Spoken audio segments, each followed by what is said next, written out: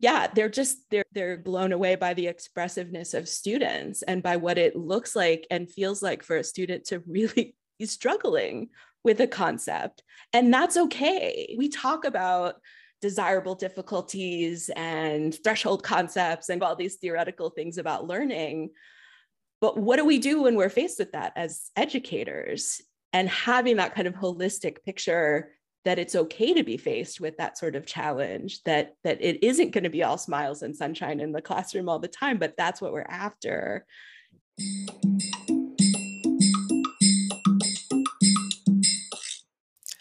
Welcome to Centering Centers, a Pod Network podcast that explores the work of centers of teaching and learning and the vision and insights of educational developers in higher education. The Pod Network is North America's largest educational development community, supporting members' professional learning through meaningful and sustained interaction. This podcast is an initiative led by the Digital Resources and Innovation Committee of POD. To get more involved in the DRI committee or this podcast, just send us an email at dri@podnetwork.org. This is episode 30 of the Centering Centers podcast. I'm your host for this episode, Lindsay Dukopoulos. I serve as the Associate Director for Educational Development at the Big EO Center at Auburn University and co-chair of the Pod Network's DRI committee. Today we speak with Cassandra Volpe-Horry and Martin Springborg about their new book, What Teaching Looks Like, Higher Education Through Photographs. Cassandra is the Associate Vice Provost for Education and Director of the Center for Teaching and Learning at Stanford University. A former president of the Pod Network and founder of Educational Development Centers at the California Institute of Technology and Curry College, Cassandra brings her background in STEM and college writing instruction to life in her current work on educational and systemic change at her institution and in higher education more broadly, as well as through projects such as a collaboration we will discuss in today's episode. Martin Springborg has worked in the field of educational development since 2007. His writing and photographs on the topic of teaching and learning in higher ed have appeared in Thought and Action and To Improve the Academy. Stemming from his work as arts faculty and in educational development, he also co-authored the books Meaningful Grading, A Guide for Faculty in the Arts, and of course the book we will be talking about today, What Teaching Looks Like, Higher Education Through Photographs.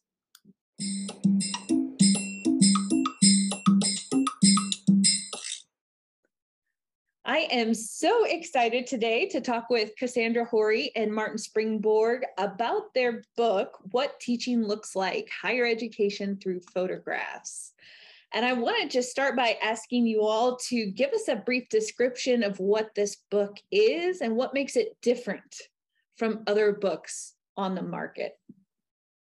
Sure, I can start that description. Basically, it's a coffee table book for Centers for Teaching and Learning. That's how I like to think about it, but really it's the result of more than a decade's worth of making documentary photographs about what it is to teach and learn in higher education. And it has chapters that wrap around those photographs to discuss the current state of higher education in the United States.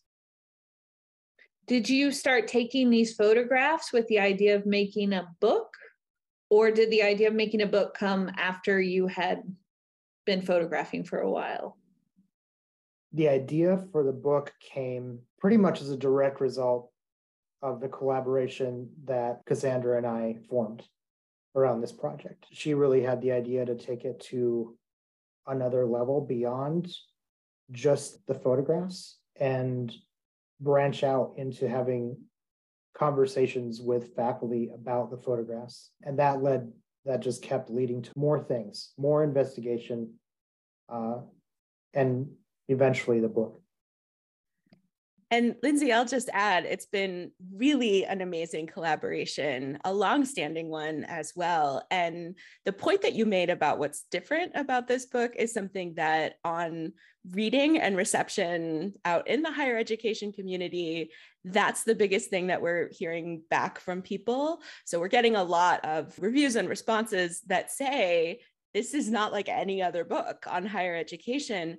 And that's pleasing, right? But it could be different in bad ways and good ways. But I think what we're hearing back, which makes me so happy, is that people are finding it to be deeply engaging because of the ways in which it's weaving image and text and evidence-based reflection together, and then helping people go to a new place in their own teaching practice. And I'll just say, like, a lot of us in educational development, we're change agents, right? We're trying to improve the state of teaching and learning with our faculty colleagues, for students and for educators too. There's a lot about how to teach, so many publications. There's a growing amount of work on how to change education for the better. But I think what this book does, it gets at the why. Why do we change? Why do we need to change? What makes us want to change, in a way that's like acknowledging the deep commitment that people have to students and to higher education, while also not shying away from what's hard about what we're trying to do. So that kind of balance between the how, but the deeper why, is something I'm just so glad that we've been able to get at in this book. And can you unpack that a little bit? How do photographs get us to the why, the importance of making changes to our teaching? One thing that I talk about when I go to colleges and make these photographs, often I'll have a talk using the photographs that I made at the institution. One of the things I talk about is just that. So what makes photographs easier to get into, or more approachable? And it is because photographs are a more universal language. They're easier to break through. They don't require much digestion in the beginning, right? Certainly there's a lot you can go into with a photograph and get deeper, but they do resonate almost immediately. You grab onto something that either the photographer wants you to see, or that lines up with something that you've experienced in your own life. Immediately then, when you find that thing in the photograph, you have a connection to it. It's harder to do that. But I'm not saying it's impossible to do that, but it's harder to do that, and it takes more time to do that with the text. So that's, in my opinion, is the beauty of photographs, to cut through some of that stuff. Waiting. One of the first collaborations that we did, so after Martin came and photographed at Caltech, where I was fairly new, about 10 years ago, starting up a Center for Teaching and Learning.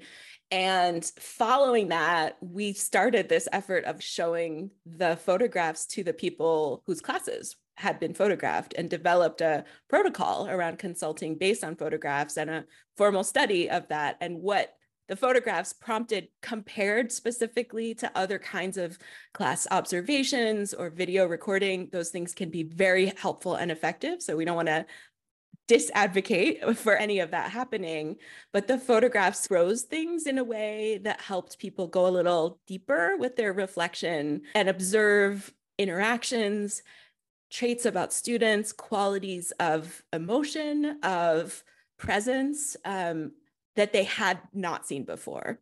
And as you're talking a lot about the scholarship of educational development, I also will just say that first, I hope people read the text as well as look at the photographs. They are pretty co-equal in the text, and that's something that we thought about very carefully. And the scholarship, when we go outside of our typical domain of reading and work, in this case, into some of the literature on photography, the critical work on the role of photographs, what special traits photographs bring, what they can and cannot do, and why we use them, why we are drawn to them.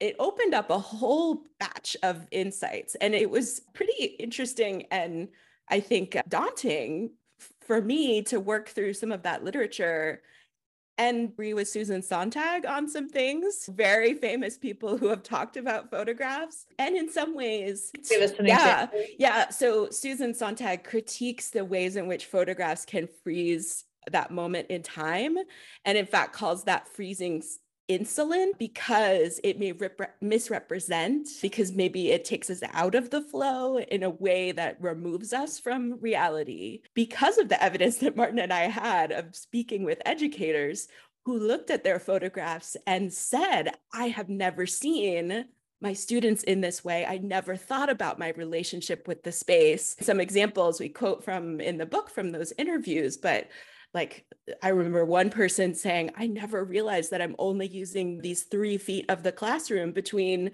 the podium and the chalkboard and how much space I actually have to go and interact with my students. So it opens things up in this new way. But because of that evidence, we needed to say back to some of this critical literature that freezing can be helpful. Let's act on it in authentic and helpful ways toward the positive changes that we hope for. It's so interesting, and it makes me wonder in what other ways, to use an obvious pun here, did this work bring a lens into the work you're doing, both as a faculty member for the courses you teach or as a faculty developer, looking at things through the lens of the discipline of photography, but also from this kind of cultural critical standpoint, because there is such a conversation right now about using social media to create an image of one version of your reality without the full kind of picture. And I could see where you could look at this and want to make that argument. I think once you start looking at the photos, you see a different kind of side, but theoretically, it seems like a really interesting sort of challenge to consider. And I'm curious if you've thought about that. So when I was working on this book with Cassandra, I was a director of teaching and learning, a director of Center for Teaching and Learning. So my job was all about educational development, working with faculty. And when the book was first published, I was in that position. And immediately upon its publication, I was invited to department meetings to talk about the photographs because faculty are so excited about the book. And these are faculty at a community college and a technical college. They see themselves in the photographs. It's easy for faculty to see themselves in these photographs. And the photograph is just that sort of entry point. And so then you get, like Cassandra was saying, there's much richer material in the text. So it provides that that entry into this scholarship. And so in practice, as an educational developer, it just gives me that in, because here's something that faculty are excited to see, and that immediately resonates with them. It's hard to get faculty to say, form a community of practice around material that's harder to digest or harder for them to see in their teaching practice. So I'll just say that about my own experience using the book in my own context. I'm moved on to a dean role now, so I have less of that kind of work with faculty, but I'm excited to hear about other people using the book in the same way. That makes sense. And like what you said, Cassandra, that it becomes this tool to prompt reflection. Many of these images are so, when I look at the faces of the faculty members, and I know the emotion they're experiencing, that kind of, you're reaching them, they're buying into what you're saying, and some of the other ones that are the more tense sort of moments. And it really does. It's so rare to see anybody teaching up close in this focused way, because we're always, certainly as developers, we're thinking so much more about the students and the impact of the teaching, that the teacher themselves gets lost a lot of times. And the emotions that you can read on the faces of the faculty that you've captured in so many of these images is so powerful and striking and rich. I'm wondering, what kind of feedback or response have you gotten from the faculty who are seeing themselves in these moments? Yeah, I can tell a few stories about that. So one of the add-ons that is available on the book's website is a set of close observation exercises that can be incorporated into conversations, or even just model how you might do that, maybe with images from your own institution. And those tap into a number of themes. I was using one of those, I think it was the one about classroom spaces, with a group of educators, faculty, instructors, lecturers, graduate teaching assistants at my own institution as part of our teach conference, a conference on teaching. And I was blown away. So I've been looking at these images and working with the text and deeply embedded in this project for a number of years. And yet, when my colleagues looked at these images, which were about the space, presumably, right, about the lecture hall and the rows and the ways in which we overcome the fixed furniture to be doing the kind of interaction and forms of teaching that we want, and also the challenges of spaces like that. And some of the things that my colleagues saw were, like you're saying, Lindsay, the emotion involved, the sense of risk that those instructors, faculty who were in the photographs were at times taking. Like it's scary. It can be scary, right? To get up in front of a large room full of students and be live annotating notes, and also be trying to really bridge the connection to interact with students in meaningful ways. And that's so important to acknowledge and to recognize and then to support, which is then the work of educational developers.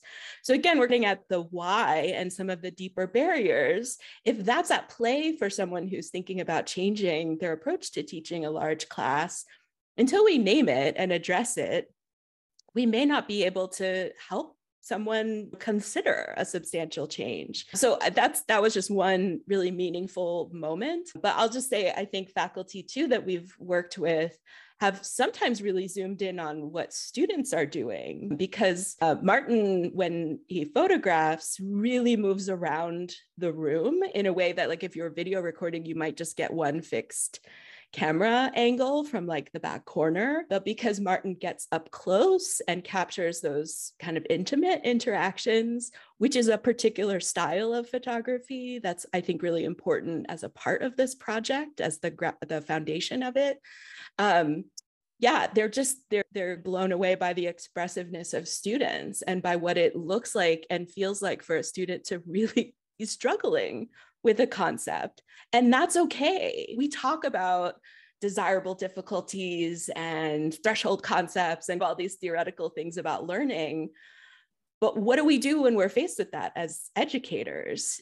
And having that kind of holistic picture that it's okay to be faced with that sort of challenge, that it isn't going to be all smiles and sunshine in the classroom all the time, but that's what we're after. That's liberal education. That's what we're striving for, that kind of deep thinking. I love that. And as you're talking about that, I've got the book open, I love that it's a digital open access, it's such a wonderful format, which I'm going to ask you about in a second. But these photos of the students, as you're mentioning, that there tends to be a focal student in these groups of students, but it differentiates your students. It's not all students are the same. They've all got this unique expression at this one moment, which kind of stands in for all the students and all the moments. And it's just such I think, a helpful reminder that when we're preparing things or when we're thinking about our students, they are individuals. And the more we can isolate that individuality or differentiate them or bring that individuality out, the richer the conversation and the classes get. I'm having fun interpreting your photos. Lindsay, is there one that you have open that you could describe in terms of what with that one student, and how absolutely. They're unique? So it's on page 112. It's called Students Participate in a Large Physics Class at a Doctoral Institution. And there's one young man right in the middle who's looking up, curious, but clearly the light is not on yet for this person. And others are studiously looking down at their paper. One guy up front is smiling. He looks more relaxed than the other. So you can see all these students having this on the timeline of following along with whatever's happening at the front of the room. They're at a different kind of marker at that timeline, it's just so interesting to look at. That was an amazing description. I really appreciate how you described like what's going on in the middle, what's peripheral. And this might be just a fun moment to point out, one of the things that we really love about the digital version is that the descriptive text for the photographs is available right there in the PDF in an accessible way. And that's both a tool for anyone who isn't able to see the photographs, who is blind or visually impaired, And it's a different kind of reflection to look at the descriptive text. So that was something that was really important to us to embed in a way that would be right there with the version. And your description was just as wonderful as the ones that Martin wrote for the images. So thank you. Thank you very much for that excellent. It's really gratifying to look at something together and then talk about the different perspectives and things that it brings forth, which is just another really powerful aspect of using images in this work, or to spark conversation and reflection on any kind of topic. Martin, do you have a photograph where a student has always really stood out to you in that sense of their individual characteristics or situation? Yeah, what always comes to mind when we're talking about that is the panda suit. So I was making photographs at a doctoral institution, I'll just say a large doctoral institution. And they let me photograph an exam that was in process. And it was one of these huge exam halls, or huge lecture halls filled with students from sections of the same course, all taking the same exam. And there's one student in the front row, and they were dressed in a panda suit. And that just has always stood out to me. Like, that image has been one of the ones that is just always jumps out in my thoughts when anybody asks that question about a unique or particular student I've observed in a class. But yeah, and my thought in the moment was, a student, that's probably a suit that brings them some comfort, right? Brings them down a little bit from test anxiety. It also has a hood, so they also have the panda hood up, so they're really not distracted by anything else in the room. And I just imagine that it brought them focus and peace. One of the photographs that I remember seeing and then speaking with the faculty member about is of a student sitting at a desk. I think there's a computer in front of the student, but laid out next to them on the table in this clearly very careful way is a uniform for a job. Looks like maybe food service uniform, kitchen type uniform, bright white. And that photograph, I remember it striking all of us when we were talking about those photographs, because it's like encapsulating this student working and going to class and juggling many responsibilities. And I think it just was this microcosm of, oh, wow, our students are bringing so much with them into class. And in this case, we could see it, but in so many cases, we don't see that, but we can expect that students are bringing all of those very complicated life situations with them. Are there photographs that didn't make it into the book? And what were the criteria you used to select the ones that did make it into the book? I see you shaking your head, Cassandra, as if this was a real point of... There's tens of thousands of photographs, right? So Martin's been photographing at institutions, dozens of institutions for more than a decade. So yeah, that was a thing that was quite a process. What was one exciting part of this collaboration and project, especially when we got into the book, was bringing our disciplines to the work, our backgrounds within our disciplines to the work. So we come from very different places. So can you share what your disciplines are? Sure. I have a Master's of Fine Arts with an emphasis in photography. And I'm from physics and atmospheric chemistry. So anyway, we reached the point where we had gone through so many photographs remotely together, we had shared galleries that we were picking and choosing from. And at one point, I just said, look, I'm not used to looking at photographs this way. I have to see them on the wall and just take them down and put them up. Physically, it has to, when I put a show together, when I put an exhibition together from hundreds of photographs and I have to whittle them down, that's how I have to do it. And I have to see what they look like side by side. And sometimes there are three together that are meant to be together. So anyway, Cassandra flew from California to Minnesota, and we took 2 days with mountains of print photographs, and we got a conference room in a hotel to lay everything out, pin everything on the wall. That's how we made final decisions about the photographs. And it was great. We even brought text to that so that we could see what the photographs looked like together and with text on the wall. Yeah, that was at a point where the book was probably like 85% finished. We had all the chapters mostly written, at least solid outline for what would go in them, the initial choice of photographs. It was a pretty amazing process for me because I, of course, don't come from having done that a lot, although Martin and I had put a photograph exhibit together at Caltech, along with our colleague from the Writing Center and input from the university archives. So it was archival photographs and modern photographs. And I think we have a video, like a time-lapse video of doing the big wall of that exhibit that had maybe, I don't know, 30 or 40 photographs on it. But before that, I hadn't really had experience with that process. And it was, I'll just say, in terms of our time, it was the very last possible moment when I could have taken that flight right before the pandemic. I got back and days later, we were shut down and moving everything online, which threw a little bit of a wrench into our timeline. And yet we finished and it's out. So it was good.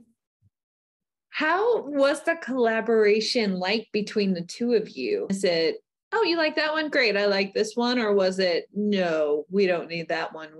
Where was, I think, collaboration, we always think about it as this happy thing where we all do the work together. But the real value of collaboration, you've got to have conflict there. And people, like you're saying, Martin, at some point you just can't see the photographs anymore, or that you're seeing them in a different way.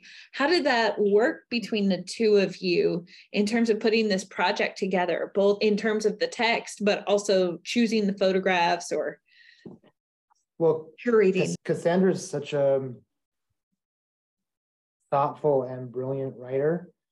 And I remember a few times, not many times, maybe just one or two times, but where I would say, we don't need this photograph. This is not working out. And she'd say, what? I have a whole chapter in my head that revolves around that photograph. She'd already put it all together in her mind and in her notes. And I'd be like, okay, that photograph can stay. Yeah, let's do it. But things visually wouldn't click for me. And then she would have made this whole chapter around a certain set of images, and it was critical. And I think we both figured it. brought great things to the collaboration.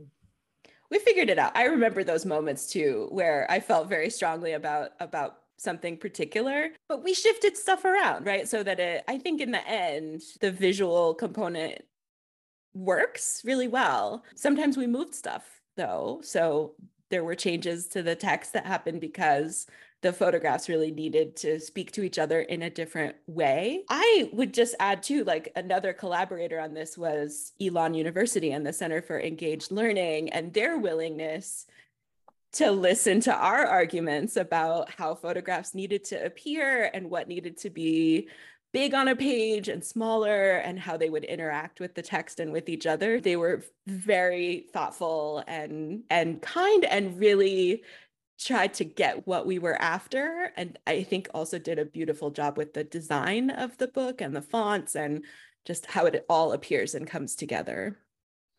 I'm hopeful in a future episode we can interview the Elon folks who are doing this series, but I'm so curious, at what point in the process did you decide to publish the book with them, or how did that kind of collaboration come about? We wanted administrators and staff and student affairs folks to all get something from this book. And it was really important for us for the images and text to work together. And Cassandra mentioned this at the beginning of our session here, that they're really co-equal parts of the book. And so we didn't want the text to say, describe a set of photographs, or the photographs illustrate or serve as illustration for a body of, they play off of one another as these co-equal, co-important parts of the book.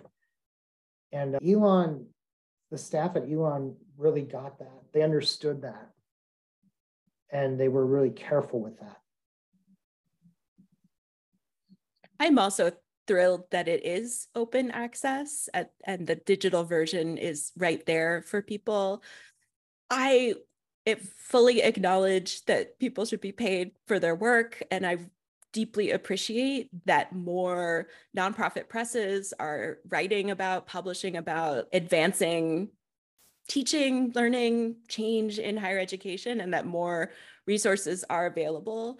I think this book was so different from anything else that access point was also really important for us. And because I'll just speak for myself, the writing was something I really enjoyed. Parts of it had grown out of the work that I was doing, what I was thinking about in terms of how change works. I didn't necessarily view it as something separate and was really glad to have it in this format. And I just want to make sure to appreciate the great work that's going on across different forms of publishing.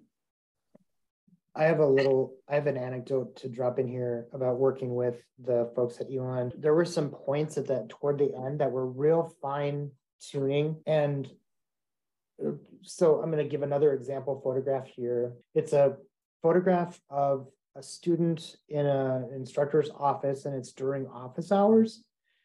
And so there's a single student sitting with the faculty members, obviously coaching the student on a homework or an assignment.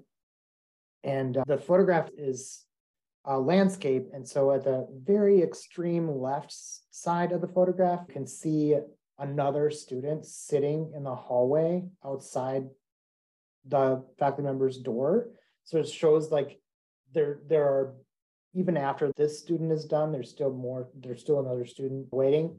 And I wanted that photograph to really speak to that part of faculty work. There's always another student, but it's important to see obviously the work that's being done in the moment with that one student that is in the office. So there are extreme sides of the frame. The way that the book is laid out, that part, the extreme left part of the book or the photograph would have been clipped, but the Elon staff heard that was important for that to be for the message of the photograph to come through. And they made a few adjustments to the pagination because we had a couple photographs like this, and then some work had to go into the pagination and layout to make those photographs, to keep those photographs intact, and they did that. So that was image 6.01 at the beginning of chapter 6, if people want to check it out.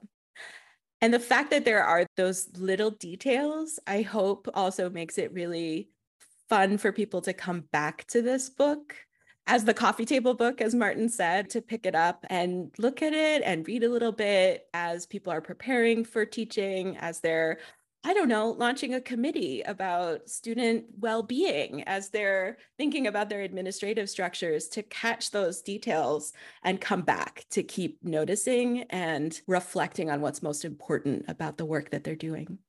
And I think as a kind of coffee table book, it is such a useful thing to share with folks in our centers who aren't necessarily faculty developers, like folks who do the Canvas support or the program administration or whatever. There's lots of different kinds of work and roles.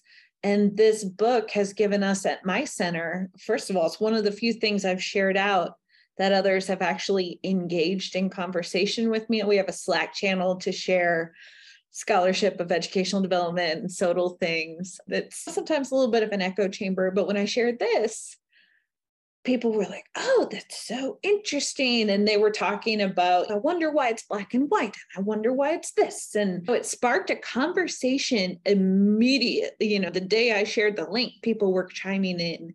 And I found that to be a really remarkable outcome of this book as well. Do you all want to comment on the black and white debate that we've been having at my center? I just wanted to thank you, Lindsay, for sharing it. And it's really fun to hear what the response has been. But the black and white question definitely goes to Martin as the photographer. So I'm used to answering this question. It gets asked a lot. And I'm going to take up Cassandra's idea since we are in Zoom, and I'm going to share two versions of the same photograph with you. And I'm going to let you, for your listeners, describe what are the differences. And so I'm going to pull up a black and white version first. This is fun. This is our first live game that we've had on this podcast. So I'm very excited about this moment. Surely so not the last. Yeah. I hope not. So you, Lindsay, if you would just tell me what you see first. Tell me what your eye goes to first, and then where it goes after that, and describe the photograph for your listeners. Okay, so it's a large lecture, tiered lecture. The seats are like those movie theater seats, flipped down. It's full of students.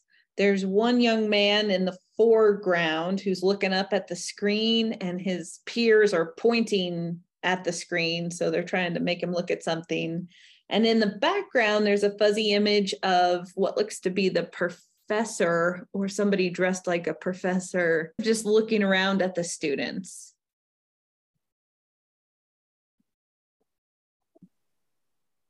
Okay, now I'm just, before I move to the color version, what would you say are the key points that your eye goes to first? Like, where are you drawn to in this photograph? And oh, the young man in the foreground and his teammates pointing something out. It looks like they're doing some kind of peer instruction activity where they're all trying to get each other on the same page. And in the background, all the students are chatting also. So it's like an active lecture sort of moment.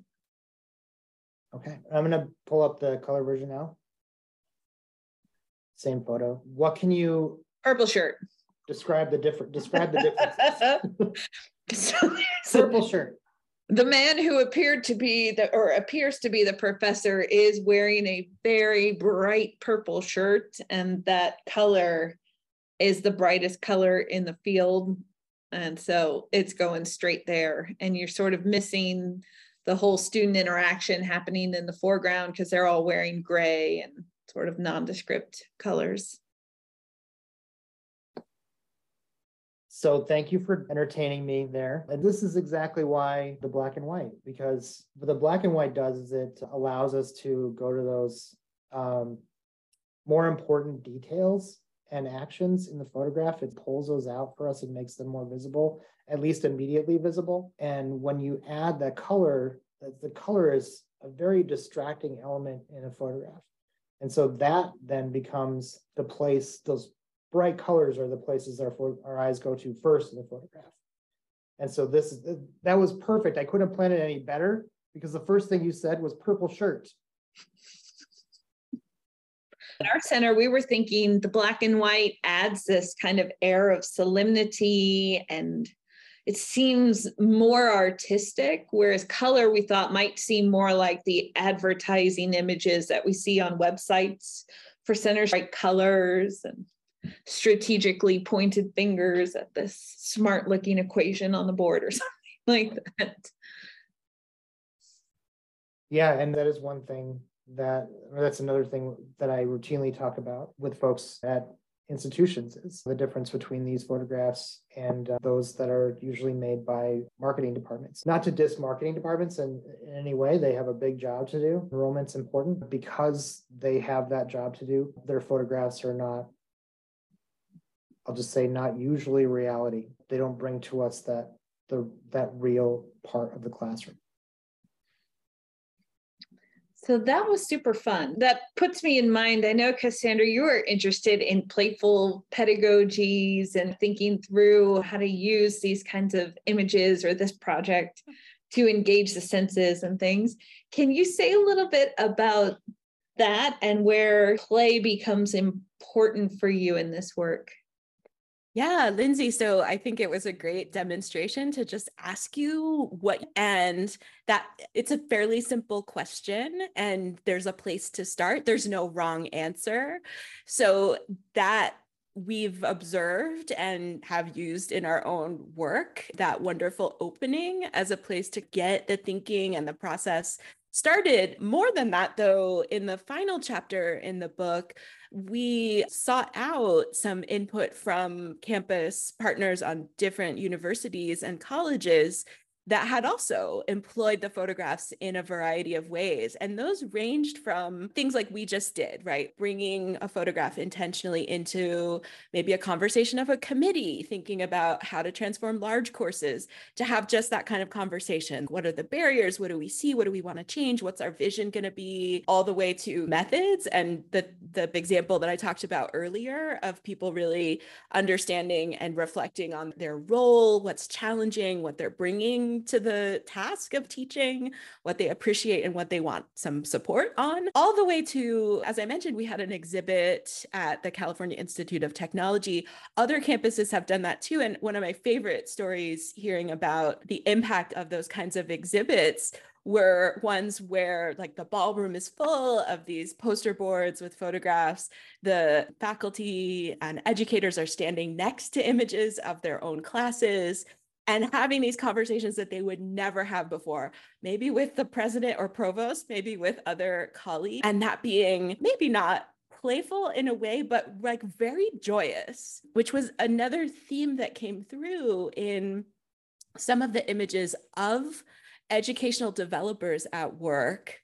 And the images, these images, because they're authentic and they're in situ and they are capturing those details, really expressing the joy of discovery when we pause and work on teaching as a community. So those have been some really powerful moments, I guess, in the joy category.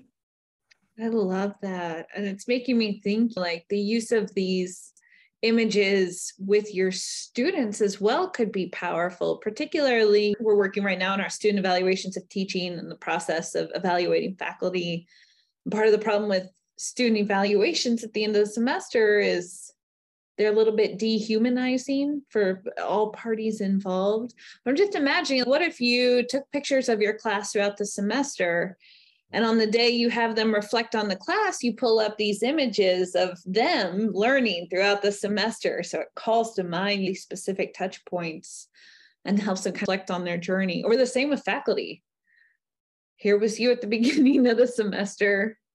Here's you looking like you've been hit by a dump truck at the end of the semester.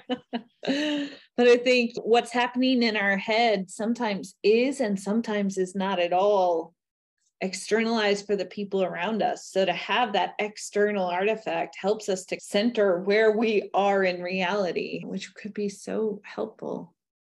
One of the favorite things that I ran across from people who think about photographs a lot is, I think this was from Berger, talking about photographs being devices for transporting appearances, and that what we decide to transport is important.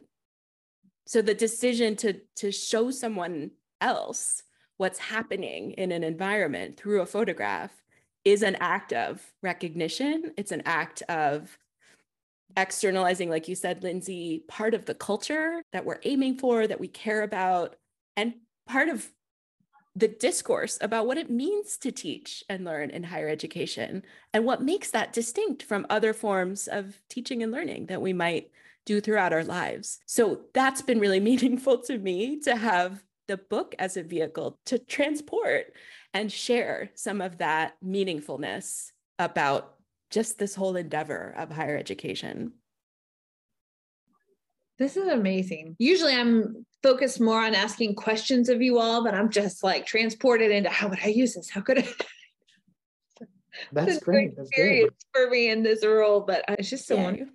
I do want to be mindful, of course, of your time. Is there anything that I didn't ask that you would like to share, or insights that have come up for you as you're reflecting on the process?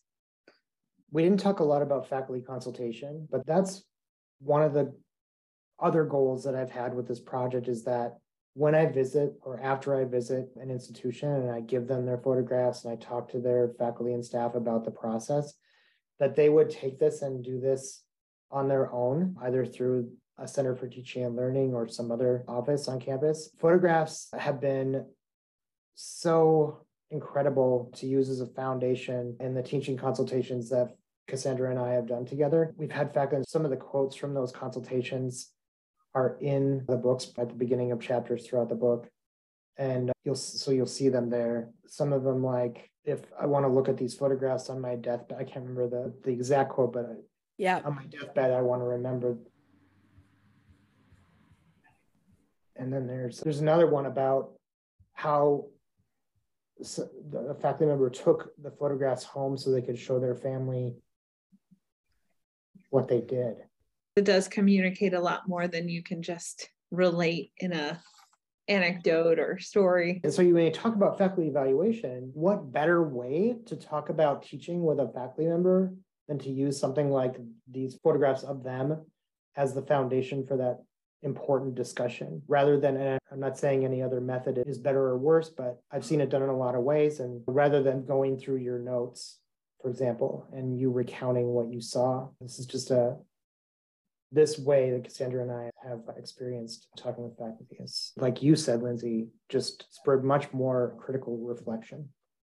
Cassandra, any final thoughts? Oh, we've covered so much great ground. Thank you so much for having us. I'll just plant the seed that there's a chapter that I think is really important about the hidden work of higher education that takes readers and viewers of the photographs and readers of the descriptive text behind those closed office doors and into the kind of liminal spaces that aren't recognized anywhere, into the lives and work of contingent faculty, of adjunct faculty who may not have a place to hold office hours, to those kind of moments of planning and contemplation and work that go into the part that we even know about publicly about the teaching and the learning, which we've been discussing, has been fairly minimal outside of higher education and even from one department or building to another. And I think that piece is just very important to me. And I would invite people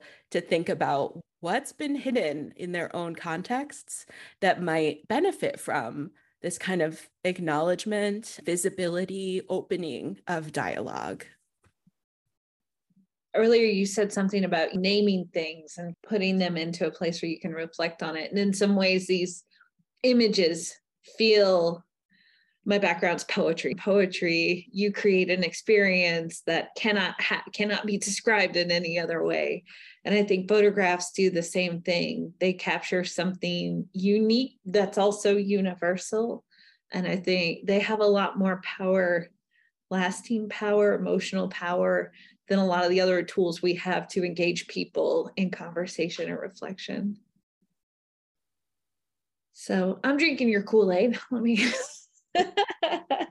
thank you both so much for being here. This has been I've learned so much in this conversation, and I just am so appreciative of this book. I think it is, I'm certainly not the first or the last one to say it's just a wonderful resource for those of us doing this work and trying to help faculty feel pride in this profession of teaching.